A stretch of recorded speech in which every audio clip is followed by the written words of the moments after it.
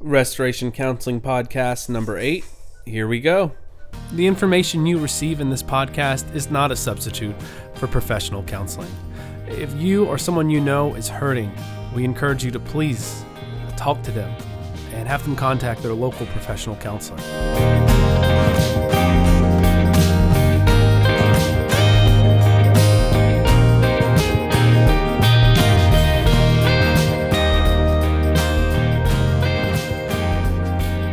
Welcome to the Restoration Counseling Podcast. It's not for therapists, it's for everybody. I'm your host, professional counselor, Jared Pogue.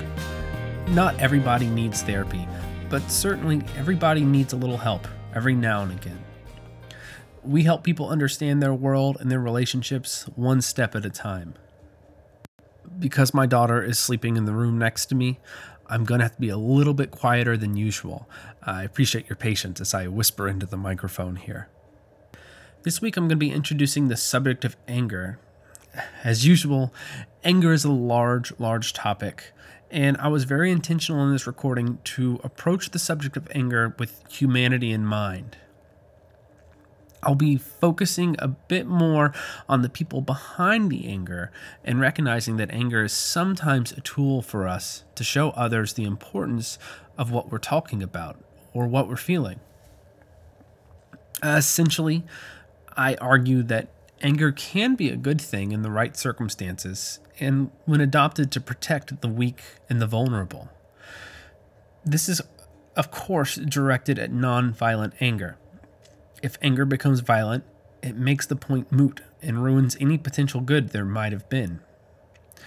If you are experiencing violent anger, whether as the perpetrator or the recipient, I want to challenge you to seek help immediately. Today, if possible. Violence is never acceptable, especially anger-based violence. Finally, next week, I'll be continuing talking about the subject of anger by interviewing professional counselor Troy Snyder on the subtleties of anger, looking at specifics and anger expressions within marriage, as well as a few other things, including teens. You won't want to miss this interview. It will also likely be broken up into 2 parts. With all that said, please enjoy today's show.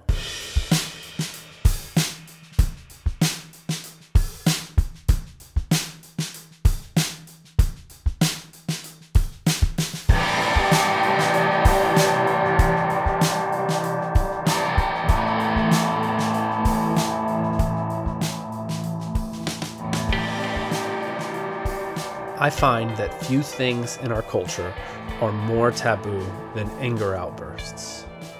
Viral YouTube videos alone prove this to be true, though certainly there are other viral YouTube videos that have nothing to do with anger.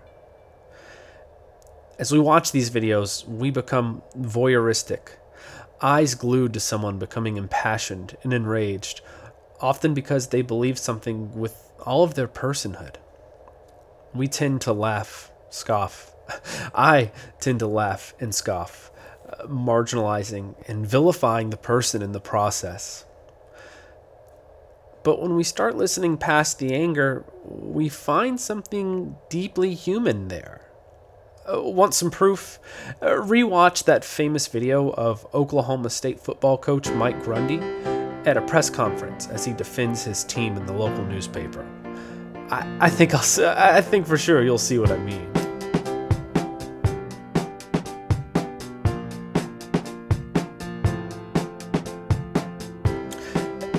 As we listen to anger, as we sit with and consider the words of someone who's angry, we should be actively searching for pain and hurt. We should be screening for what's really underneath and not becoming condescending because of the outburst. In the video I mentioned a second ago, Coach Gundy was mad because he cared about his players and he wanted to protect them. They were being hurt, torn apart, mocked in a local newspaper. But if you watch the video and you just hear the anger, the rage, you'll likely find yourself laughing at him for breaking traditional protocol, social norms. Essentially, I'm saying please don't mischaracterize the person because of the outburst.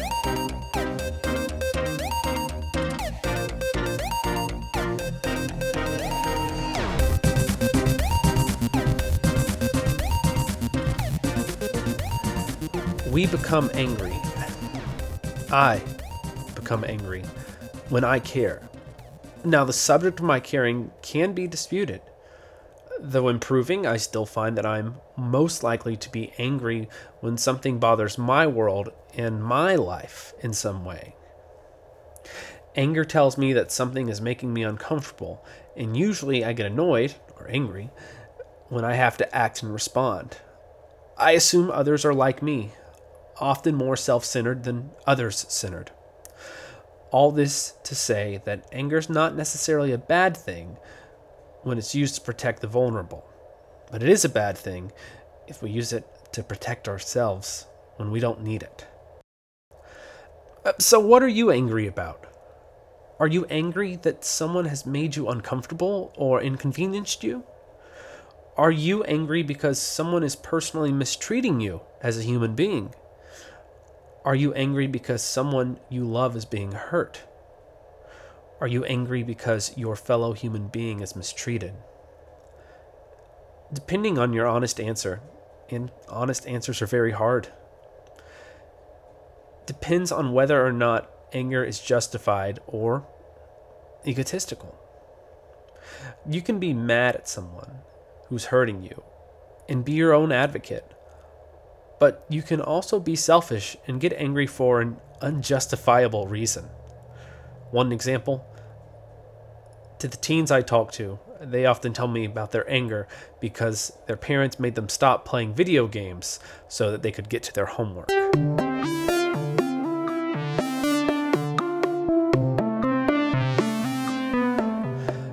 Finally, I want to encourage you, per Yalone, to strike while the iron is cold. Anger is bold, and in the moment, it cannot see itself as either justifiable or wrong. It just is.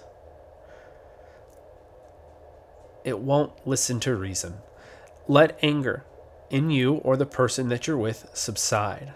Allow cool, blue reason to refill them before attempting to wade into the deep end with them. If they're violent in their anger, do what you can to receive what they're saying. Offer whatever you can do to help calm them down. And if none of this works, quickly remove yourself from the situation as soon as possible. Not all anger is good or constructive. So keep an eye out for anger that looks to destroy good things, and encourage outrage that constructs good things. I'm certainly stating this in elementary and black and white terms, when in reality, I'd expect some shades of gray here. I hope that you will listen to the anger of others, and that they will listen to yours in respect. If we could all just hear each other a little better while caring for others at our core, we could truly be real. We could truly be people.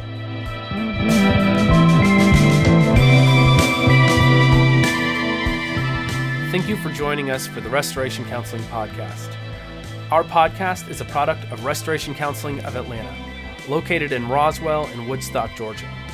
If you'd like to ask questions or inquire about counseling, please feel free to do so.